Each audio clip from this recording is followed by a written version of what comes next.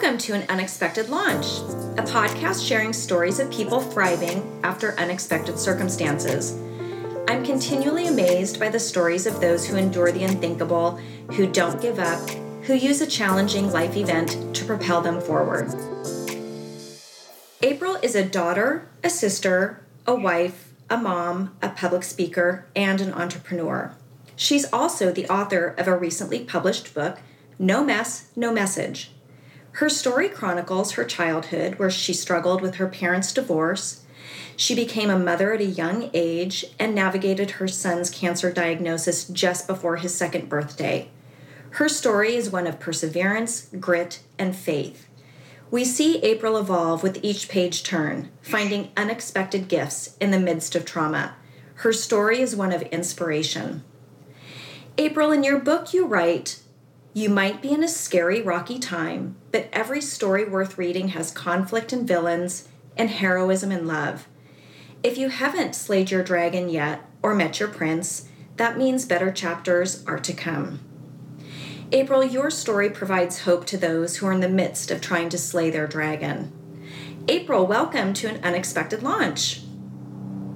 Hey, Kirsten. Thank you so much for having me. I am so happy to be speaking with you today and really looking forward to hearing your story.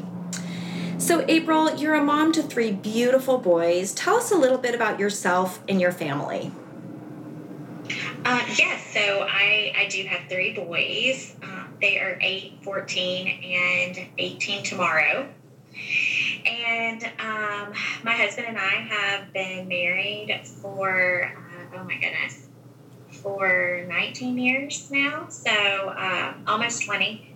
And I started dating him when I was 16, so very young.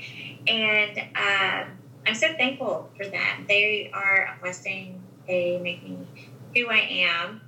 And I think of all the things that I do or am involved in, I would have to say that being a mom is my most favorite role. Well, I share that with you, and being a mom of 3 boys as well, it's something that brings me so much joy as well. So, April, you unexpectedly became pregnant with your first son, Tyler, when you were just 20 years old. What was your initial reaction to learning that you were pregnant? Oh, goodness. Yes, it was. So, to be completely transparent, I had been married for 2 months, and it was 3 weeks before my 20th birthday. And I had a plan for my life. I was going to get my doctorate. I wanted to be a researcher. I wanted to, move to a big city. And being pregnant was definitely not in my plan. So I wasn't happy. I was scared. I was angry. I felt like I had, done things to prevent this from happening. And yet there it was. Sometimes life doesn't go according to our plan, as you know. So Tyler was born 7 weeks early, and he weighed just over 3 pounds. When you were finally able to take him home, you felt that the worst was behind you. However, just prior to Tyler's second birthday, a cancerous tumor was discovered in his foot. Can you share how you felt in that moment of hearing his diagnosis? Yes, it was earth-shattering is the best way that I could describe it. I think what happened between finding out I was pregnant and Tyler's arrival was a period of growth. I think that I come to recognize that, if there was a future for me or that my life was important, then there was a reason for his life as well.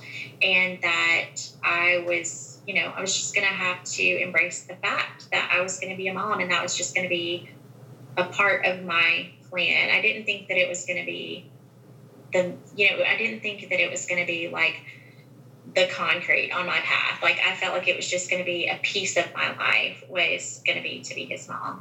And so when he was born, especially born early, I think I really, it was a wake-up call in how important he was going to be to me and how special an opportunity it was to be able to be a mom.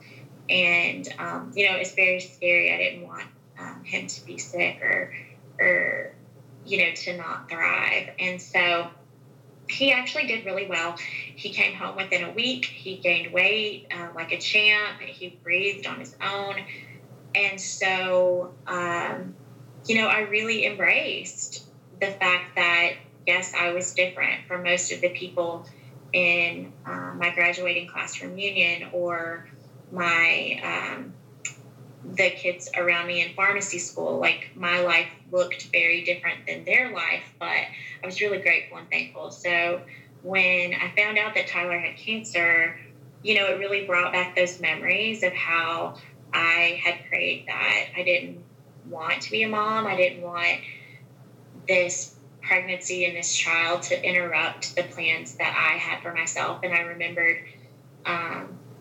I felt very selfish and naive, and I felt guilty. I really felt guilty that it was those thoughts and feelings that brought this on us, like this doom onto us. And so understanding that our life was about to completely change and not really know what that was going to look like, and that it was going to impact him even more than me, was very hard. Well, I think it's really overwhelming, and a cancer diagnosis is overwhelming enough, but when you're also having those feelings of what did I do that maybe contributed to this, that brings on just a whole nother element that I think so many of us as parents, we feel so responsible when in reality life happens, and it's not due to a feeling that we had or a choice that we made. So with his tumor type, there was no clear consensus or treatment, and you and your husband were really left to struggle with choosing the best course of therapy. You were given a number of options, and with really not much concrete evidence on what might be the best thing to do. And so you agonized over this decision, and ultimately you elected for Tyler's foot to be amputated. Tell us what it was like to make this decision. I would say that,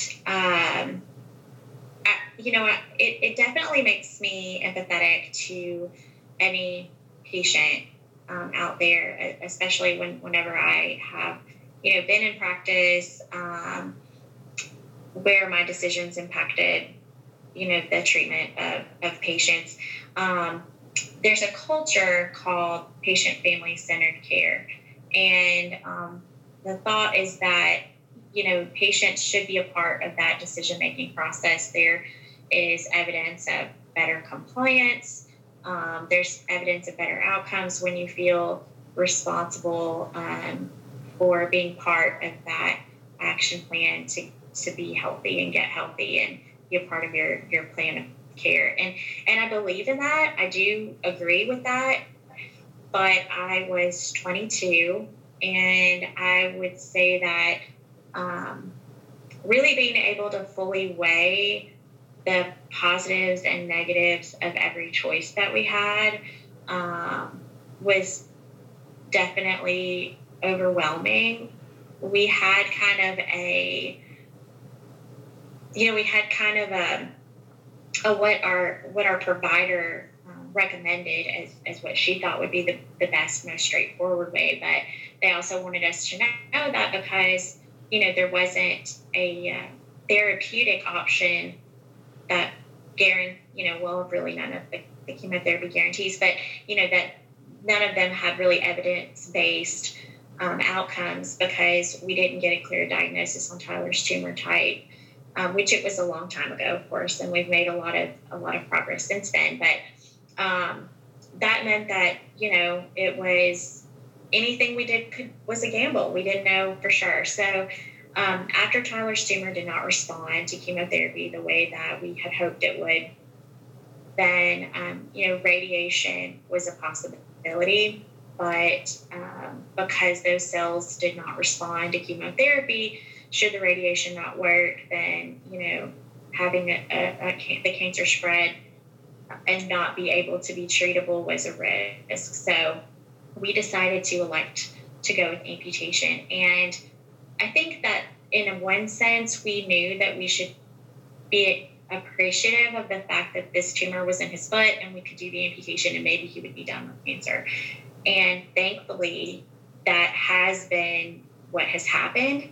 But at the same time, we didn't really know anything about living with a disability. We didn't know any kids that had endured amputation, especially at an age as young as Tyler's. And so there were a lot of things that we worried about in terms of what the consequences of inflicting this disability upon him would be. And if we made that choice, would there be an emotional and social and physical impact on him that he would have to live with for the rest of his life that was just as traumatic or consuming as this cancer was? Well, it's such a huge decision that you're making for somebody else that, as you acknowledge, is going to impact the rest of his life. But as a parent, you're weighing the fact that if you don't amputate, what if there are those few cells that are left remaining and metastasize? And so it's an overwhelming decision. After you made the decision for amputation, did you have doubts that you made the right choice for Tyler? I think there were definitely times where we were discouraged. Even, I would say that we had to move forward and believe that we did the best thing for him, because ultimately, this couldn't be worse than cancer. So, with the thought that, this was probably the best way to eliminate that, or the best possible outcome in terms of odds. They had the best odds. We believed that what we did was like the best thing for him, but at the same time, like dealing with the aftermath and from, prosthetics that didn't fit well to sores to, just figuring out what his new limitations were, and not really having anyone else to go to and that had been where we had been and ask questions and, be encouraged and uplifted or know where to go or what to do when things weren't going our way. That was definitely difficult and discouraging. And for a period of time, probably at least 6 months to a year, we didn't really, we wanted to be hopeful that his childhood would be completely normal, but we weren't met with all of the resources that we needed to be able to see that yet. Mm-hmm. So, you mentioned Tyler is 18, and we're going to get to talk about him in just a little bit, but has he ever expressed anything to you about wishing that you would have made a different decision? So Tyler's outlook is different than mine. If you were that, he's been asked before, if you could go back and not have had to have this amputation or not have had cancer, would you take that chance? Would you embrace just a normal life, so to speak? And he has said no. He would not have changed anything, because he feels like the person that he is fully because of the cancer that he's had and the disability that he has. He feels like the trade-off of having a unique perspective and basically a very strong sense of purpose about who he is and what he's supposed to do with his life, is one that he would not have had he not had the cancer. And then all of the resilience that he's been able to build and the relationships that he's made with such amazing people would not have come into his life without this disability. And he really sees it as, even though he knows that sometimes things are more challenging for him, he really sees it as a small sacrifice for the opportunities and the friendships that he's been able to gain.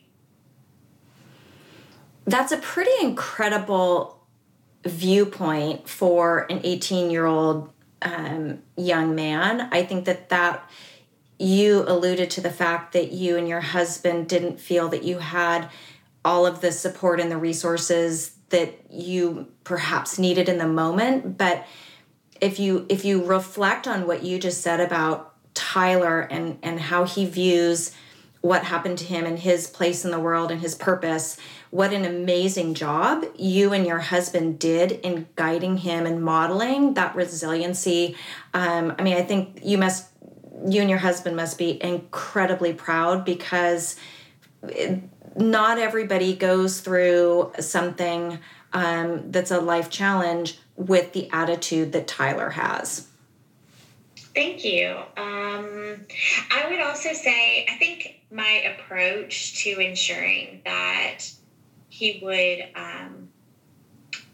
maybe have the best outcome possible was that it's a little bit ironic.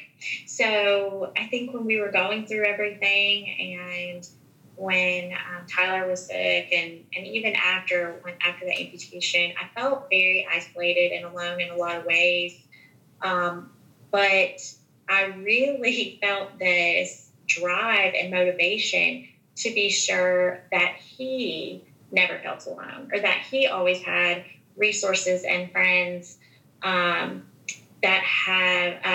was, met that need if he ever felt like a gap or different. And so I really sought out those opportunities for him as soon as I could. I think the first time that we went to an event where he was able to meet other kids with similar disabilities, he was 9, and really it was life-changing for him and for us. But I really felt that desire for him, even though I didn't recognize that how much I needed it as well. Well, I think that it's so common that we as parents, we do everything that we can for our children, while at the same time completely overlooking our own needs. And I would say that I'm guilty of that as well. And that actually leads me to something that I wanted to ask you about, because you write in your book that we as humans alienate ourselves when we're going through something hard, thinking nobody can possibly understand. And so we insulate ourselves. We don't want to talk about it. And ultimately, we feel very alone. However, throughout your experience with Tyler's diagnosis and recovery, you do come to realize the value of community and support. And I think, what you just said about having Tyler meet other individuals like himself, that sudden realization of, oh my gosh, I'm not alone. And there's so much value in connecting with people who have a shared experience. So to a parent whose child has received a devastating health diagnosis, what advice would you provide regarding tapping into support for not only your child, but for yourself? I would say there's a quote in my book that is, empathy is more meaningful than sympathy. And I wish that I had really realized the value of leaning in on others a little bit more than I did back then, because I really felt that the pain isolated me, that I put a lot of pressure on myself, I think as many do, that we're supposed to just be strong and trudge through, and that whatever is affecting you or impacting you that you're struggling with, is that, you know, if you're going to be stronger than that, you have to ignore what's hard and just get through it. You just, you know, suck it up, buttercup. Like, this is, life's hard, and, you know, but this is, you know, this is the hand you're dealt. You just got to move on. And I've learned that that is so, you know, that's so, that perspective is so skewed. I think that there is value in being strong and recognizing that you're strong, but also you have to also learn that it's okay to feel broken and feel bad and feel like what you're going through is that it sucks, and that it's okay to acknowledge that you're having a hard time, that there are other people that can help encourage you and allow you to lean on them, and it helps. When I think back about the people who were there for us, that really did help. When I don't think I knew the gravity of it then. It was from even just the little things. It was my friends at school bringing me notes to the hospital so that I could study and have a distraction and feel like I still had something that I could control and could do well at, you know, in spite of all the chaos. It was the people at my church. It wasn't even my church until Tyler was sick. The chaplain at the police department, where Billy was a police officer, their church really embraced us, and just, you know, they were persistent with their generosity. And because even though I didn't acknowledge that we needed it, coming home and being completely worn out and knowing that I didn't have to figure out, you know, what I was going to make for dinner, that it was already there. And that Tyler, you know, when he was hungry, would have food. And, you know, or when we had scans on Christmas Eve, and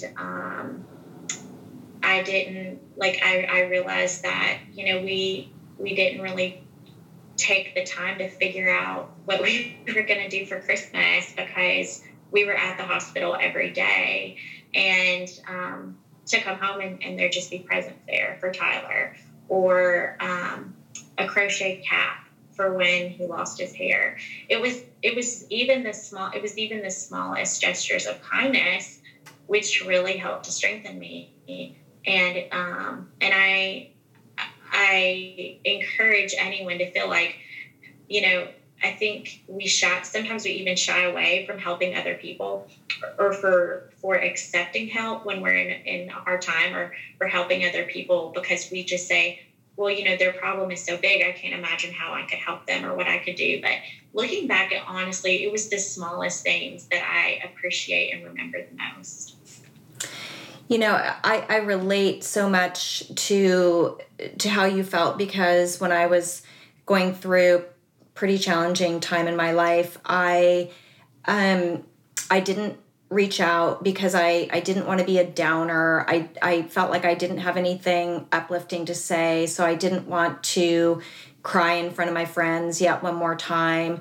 I also wanted to be this person who was going through this incredibly traumatic time, but very gracefully and so strong, and didn't need anybody. And really, as you say, it's the little things. You know, somebody would, without even asking, show up with a Starbucks coffee, or a friend of mine who, to this day, for the last 4 years, has sent me a card every single week in the mail. And it's those little things that not only are they so empowering for you and such a source of strength that you can draw on, but to your point, I think that it is really helpful for a community who there's nothing that they can do for Tyler's diagnosis, but certainly they can help with the Christmas shopping or they can help with the meal. And I think that those are the types of things that strengthen a community. And it's so important for the community to feel that they can reach out and do something. And to anybody who's listening, when somebody's going through something so traumatic, they don't know what they need. So saying, what can I do for you is often they're going to say, I would always say, I don't know, because I really didn't know. But it's the people who had been through something before who knew that it was just that cup of coffee or a phone call or a text with just a sweet note. And so I think that it's so important to tap into that community to help you and your children as you go through something so traumatic.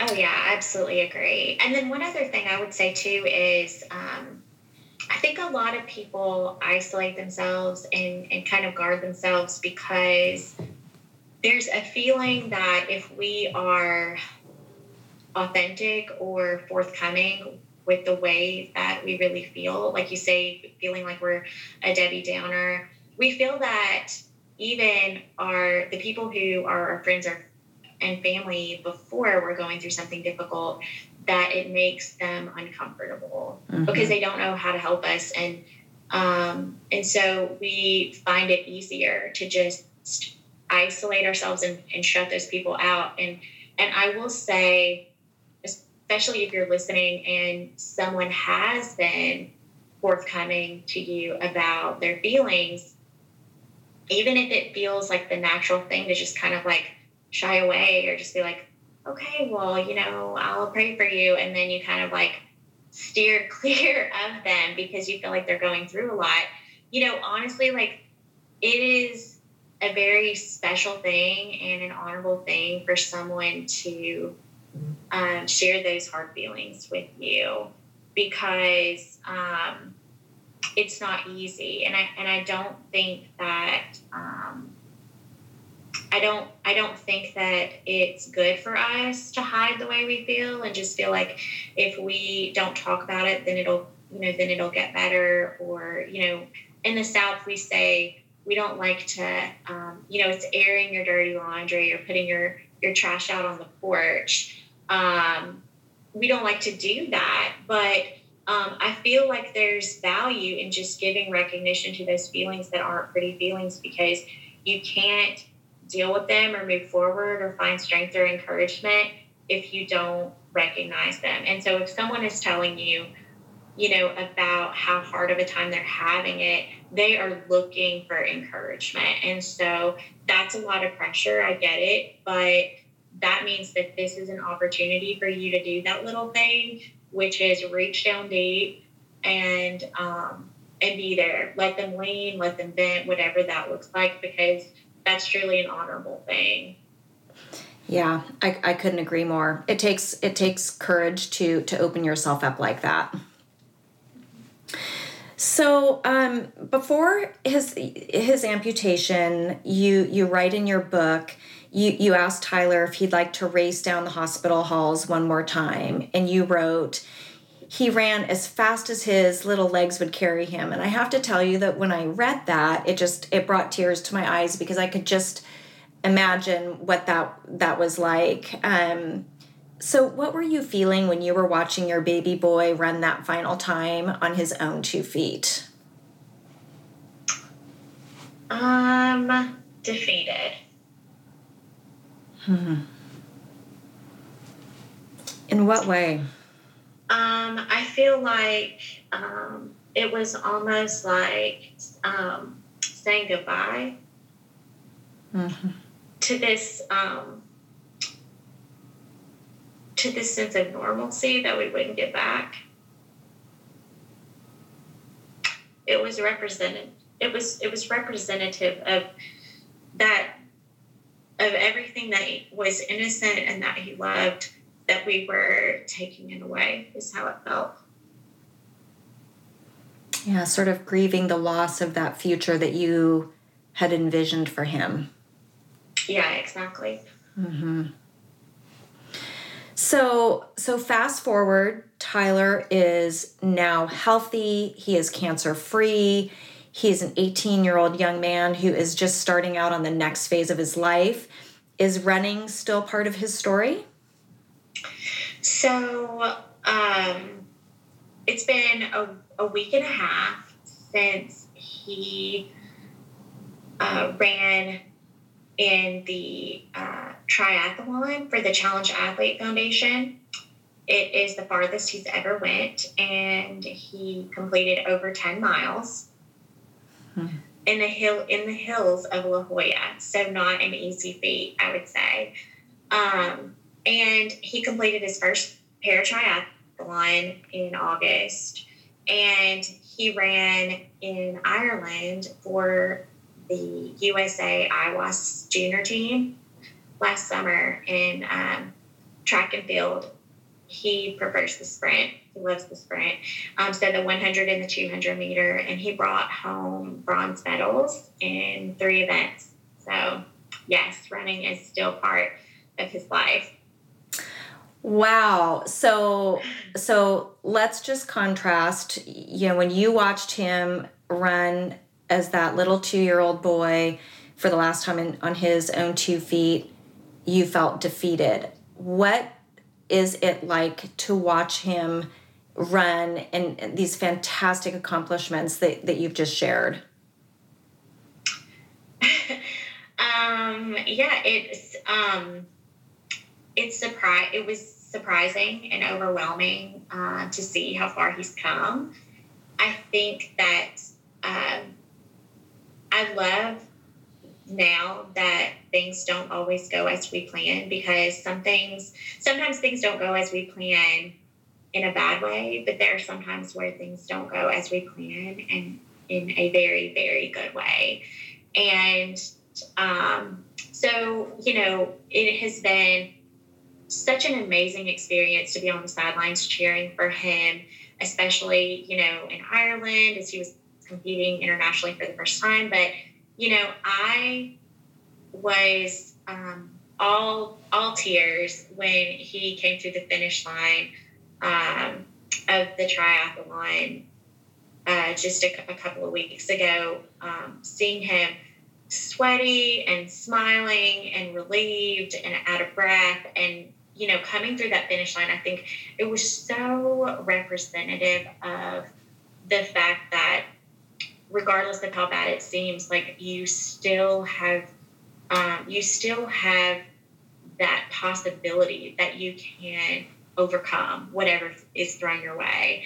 And just watching him thrive as this young adult is it gives me more strength and encouragement, just being a part of that journey with him. That's so phenomenal. And we talked a little bit about how he views his disability and his amputation, and what the richness that it's brought to his life and so many opportunities. You write in your book that Tyler believes that he has challenges and his history because he has a purpose, and that he believes in showing up for that purpose. Can you tell us a little bit more about that? Yeah, absolutely. It was actually pretty humbling to me. I think I realized this the most this summer when we recorded for a docuseries that should air next year, called Live Out Loud. And they asked Tyler the question, he does a lot of things. He's competed in track and field. He does a lot of volunteer work, and he tries to be a good student. He wants to have a career where he can really help others. He's always such a great mentor to other kids that are with similar challenges or that have had cancer, and just try to uplift them and encourage them that, they have purpose. And so when they asked him what drives him, I assumed that he would just say, well, I have a lot to prove. I'm at this disadvantage, and it's important to me to show that I'm stronger than my disability, to show that I'm stronger than others, to show that I can do it. And that wasn't his answer at all. So I'm sorry, Live Out Loud, for being a spoiler. But, he said that really what's impacted him the most is that he has seen other kids not have the opportunity to grow up. He has a lot of friends that were going through treatment at the same time as him, and they didn't get the opportunity to continue to live on. And he takes that opportunity very seriously, and he feels like he has to live the biggest, most impactful life that he possibly can, because it's a gift that not everyone gets. And that really surprised me, and his emotion behind that and the tears that he cried, that he really feels this burden and this weight to make the most of every day, and that he does have this ability to encourage others. One of the things that he's done this year that has been very surprising to me, which has been part of my journey as well in publishing the book, is kind of figuring out, what has all this meant to us, and how can we use it to help others. And Tyler and I together formed the Drifted Drum Company, and he designed his own apparel line. And it was, the designs on the shirts, each one meant something to him. It was an image that he felt like brought peace. He feels very connected to nature. He feels very connected to God. And he on some of the shirts, he has a Bible verse that he goes to that gives him strength when he's feeling, really hard on himself or anxious about something. And so just to watch his growth and to see that he believes that there is a reason why he's here, and that is to help others find peace and find their reason for being here, is really pretty special thing to be a spectator of. Must be incredibly proud. That is so inspiring, and such a unique view and perspective, again, from somebody who's so young. So, what led you to write your book? Well, I started journaling a bit a few years ago. I was actually going through something completely unrelated that was difficult, and I felt like a good outlet would be to start to do some journaling. And I wanted to really kind of figure out, why I am the way I am, or why do I go about things the way that I do, and has all of this that has happened to me impacted me more than I suspected? Because I think that I really did feel the pressure of just put on a happy face and you just get through what you're going through. And, I did not give recognition to my feelings, and I did suppress a lot when times were very hard. So in journaling, I think I really uprooted a lot of feelings that I had that I never recognized. And, but I also revealed a lot about myself that surprised me, and that was how those bad feelings had really led to gaining resilience. And how what things I had, I guess, developed or learned, traits that I developed or learned through all that actually do help me in making decisions or having faith or being able to be a resource for others. So I journaled and I wrote a few chapters, probably 4 chapters. And then, life got busy again. And, I started, I started kind of putting the pen down for a little while. And what happened is that a very dear friend of mine, her name's Angela. We grew up together around the corner from each other. And she was one of my dearest friends when I was in high school. Her son also ended up a patient at St. Jude at the same time that Tyler was. And Wesley's diagnosis at the time was benign. They were the same age. He had brain tumors, but they were benign. But he was having to be managed for that so that they wouldn't cause seizures, and they had to do radiation and all of those types of things. And so over the years, Angela and I, we lived in different places, and our connectivity was, kind of sporadic. But she's one of those friends where you're always friends, and so if we ever needed each other, we knew we were just a phone call away. And it's been 2 years ago now, I guess, 2 to 3 years ago. Angela called me and told me that Wesley's diagnosis had changed, and he started having symptoms in between his 6-month appointments, I guess, and they found out he had stage 4 glioblastoma. And that was really, it was really difficult to know what that meant moving forward, being in healthcare and understanding the gravity of that. It was terrifying. It was just so sad. And I am honored that I was someone that she could lean on through that journey with him over the next year. And she was so strong and so graceful and just always just amazed me. But when it got closer to the end, she said that she started to have, more trouble just being verbal and vocal about what was going on with them, because she felt kind of like her, the integrity of the wall was starting to crack a little bit.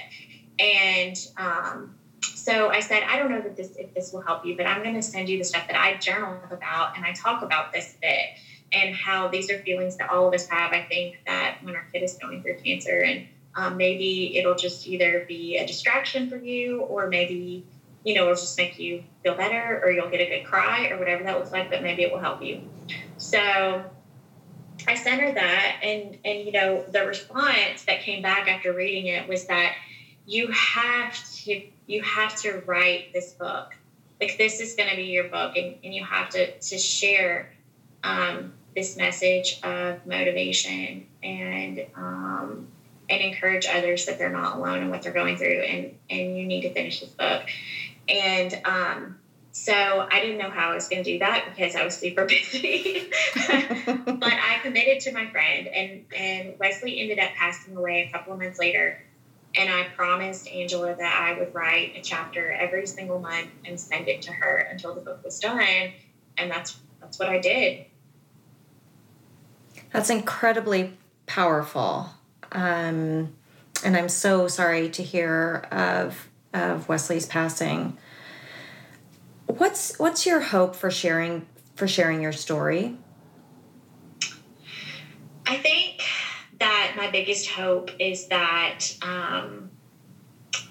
people will find hope, that they can recognize that whatever stage they're in, whether they're in the very middle of their storm and feel like they can never be the same after it, or that they can't get, that they feel like they can't get through it, that the situation that you're in will most likely change who you are. But you can be intentional to believe that it will change you for the better in some ways, as painful as it may be, and that there is hope on the other side. And I think that if we realize that the journey that we have, may be not even just about us, but that somehow we can use it to be able to help other people. If we can be strong enough to get through that and take and figure and learn something, figure something out, about ourselves and about our situation that will help us build resilience and find, courage in everything else that we do, that maybe we can help others along and get through what they're going through. And, maybe the situation is already over, but you just still feel really broken through it. Being able to find the good and to be able to continue to be grateful and understand that, like, each day that you wake up is a new opportunity and a new day to do something special with your special abilities and your special traits and your unique set of experiences and challenges and even all of the painful things that have happened to you. Like, that will be the story that inspires someone else that is possible for you. And I think that is truly why I felt it was so important to get this book out there. Well, I think that our goals are so aligned, and that's exactly why I wanted to share your story here today.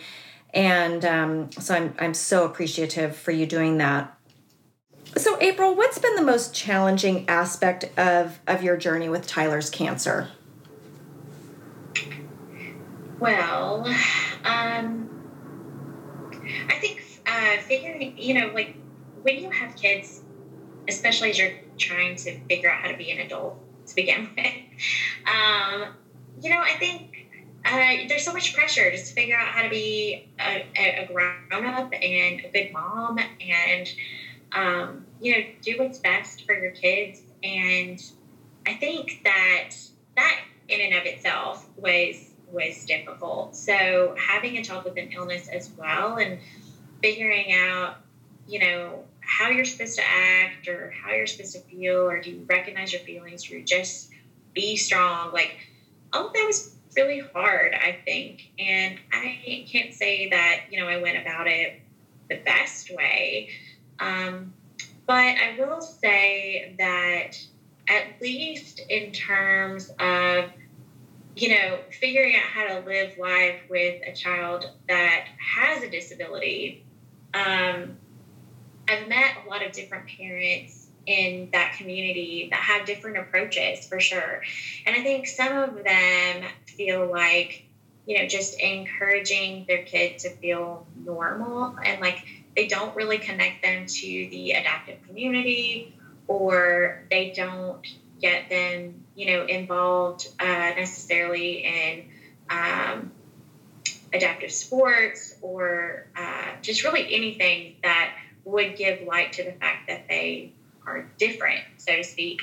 And not that that's the wrong way. That's not the approach that I took. But I will say that I think being able to kind of recognize what you need may be different than what someone else needs. Like, we're all figuring out this journey on our own, but we all have differences. Like, for Tyler, his difference is that, he has an amputation, or he's a cancer survivor.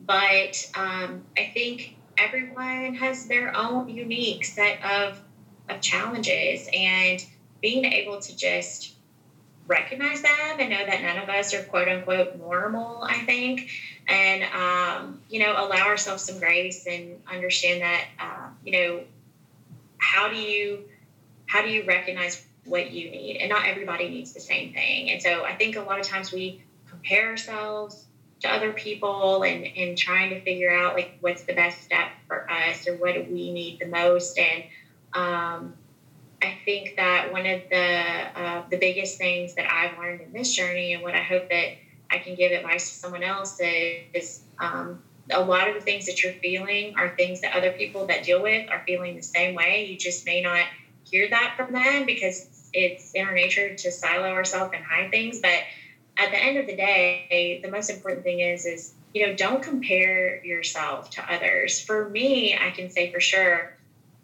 finding a relationship with God and finding strength within that, and having faith and hope. Like, even though I'm in this realm that's, very scientific all the time, I believe that as much as analytical as I am, and as much as I think about the facts and weigh the facts, really it's been my relationship with God and finding that and finding hope that has gotten me through. Now that might not be, what gets someone else through, but I say give recognition to how you feel and what you need and what makes you feel better, and you do that.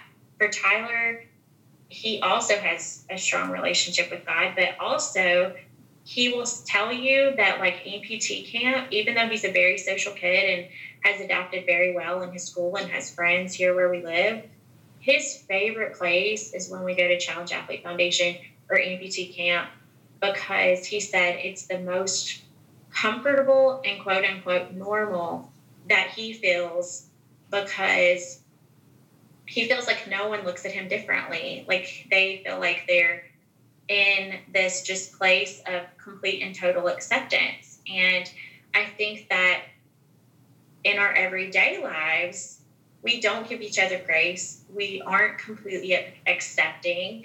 And that's something that's really important. So, I try to never compare, to never try and say what they needed is what I need. I try to really think about what I need as an individual. What my kids need might be different than what my neighbor's kid needed. And also that I need to be completely accepting of others and understanding and compassionate, and that I'll never have any regrets that way. I'm sorry, that was a really long answer. No, it was fantastic. No, it was great. And what I was going to say is that it's so natural to compare, and it's the worst thing that any of us can do, because as you point out, everybody's unique, and you don't know what somebody else's backstory is. And so I really appreciate you sharing that. What resources did you find most helpful as you were going through this journey? Well,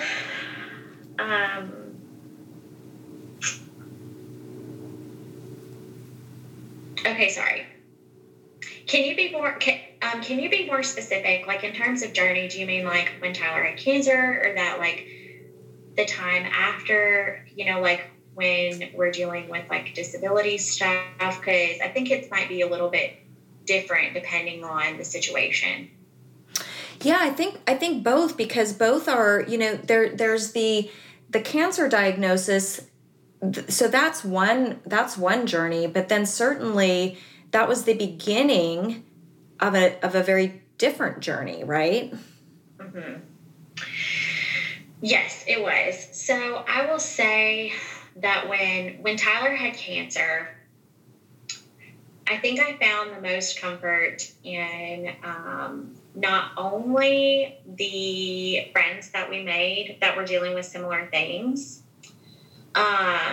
So, other patients in our area that had kids similar ages as Tyler, that is still, some of those ladies are still very good friends of mine. And I think finding comfort in kind of just that community, that was helpful. However, I will say that sometimes it was also a little overwhelming, because I would have moments that we were all kind of in this bad situation, and that didn't bring me hope or encouragement, because not only were we suffering, but my friends were suffering as well, and that was hard. So there was value, of course, in being there for each other and comforting each other, but I also found it important to allow friendship to blossom with people who had been on the other side. So one example that I use in my book is a couple. Todd was a police officer with Billy, my husband, and they had lost their child not long before that, and being able to they are such beautiful people and just strong people, and they really were so supportive of us and just loved on us, and were there for us when Tyler was in the hospital after his amputation. And it was so eye-opening to see that, like, I was so afraid of what the worst outcome could be, which would be that we would lose Tyler.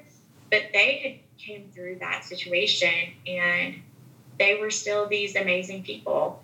And it kind of just gave me hope and courage that regardless of however things turned out, that I would also get through it. Mm-hmm. And then after that, I think for, with Tyler's disability, community, of course, was one of the biggest resources that I really felt that we needed or that I wanted. And was so thankful to finally find that when he was about 9.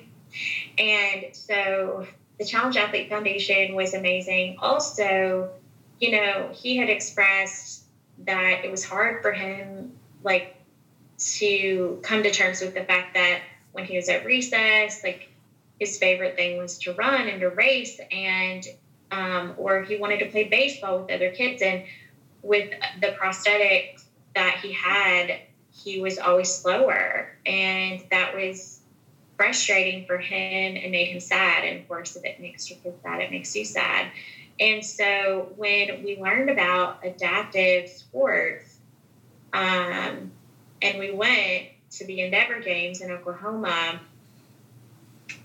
you're paired against other kids of your same age with similar challenges as you. So he all of a sudden was on this level playing field, literally, and that really increased his confidence, and it also allowed him to see, it made him feel not so behind, I think, and that, he had to change his perspective. And I think that has been really huge for him in setting goals, not only in sports, but in other ways as well.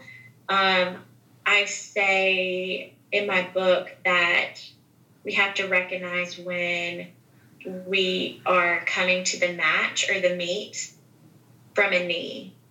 So Tyler in the 9th grade decided to wrestle for the first time, and he wrestled on his high school team without his leg on. And the first time that I went to a match, he was under the spotlight, and he had his he had his wrestling gear on, and he's out there without his leg on, and this other kid is like over him, like hovering over him as they get ready to get started, and he's on a knee.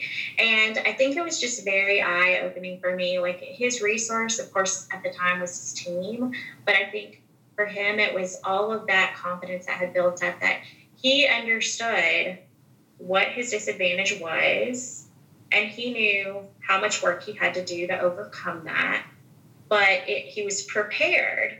And so even on the matches that he lost, he still had made so much progress, and he still had accomplished something so big that it continued to build his courage, and he didn't see it as a loss anymore, because he figured out how to gauge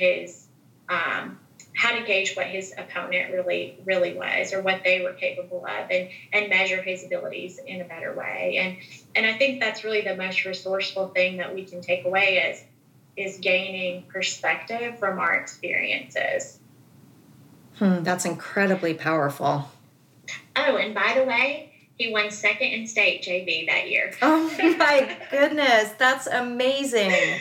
Though, I mean, when you think about the perspective and the attitude that he was coming to the bat with, maybe not so surprising.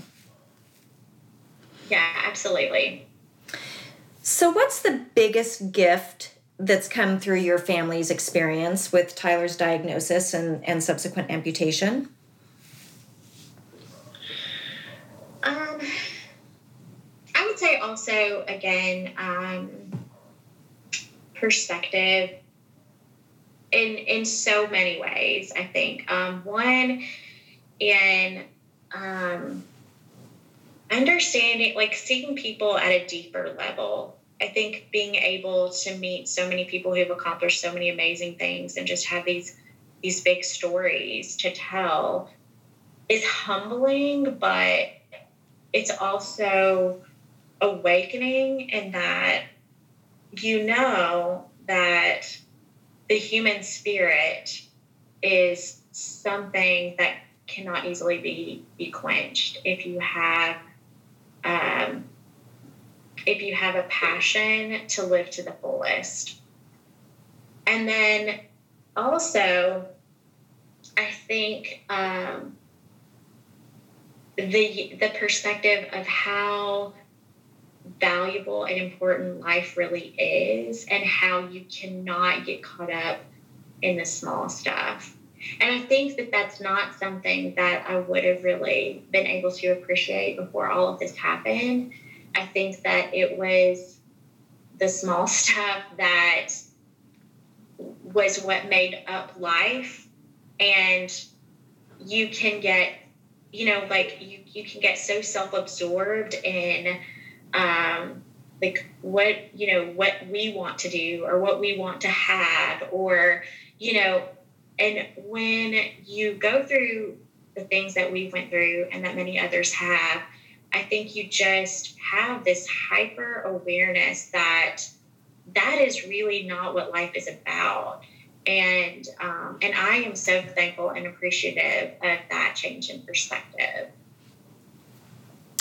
I think that until you've lived through something that really forces you to look at life and the fragility of life, it's really hard to see beyond the small stuff. You can get so focused and so caught up, and I myself was very much guilty of that. And I think it takes something that rocks you to your core to make you realize what truly is important and how you can look at each and every day as a gift. Not only the fact that you woke up, but even when things don't go as planned, what's the gift in that? You may not see it today or tomorrow, but there's generally a gift.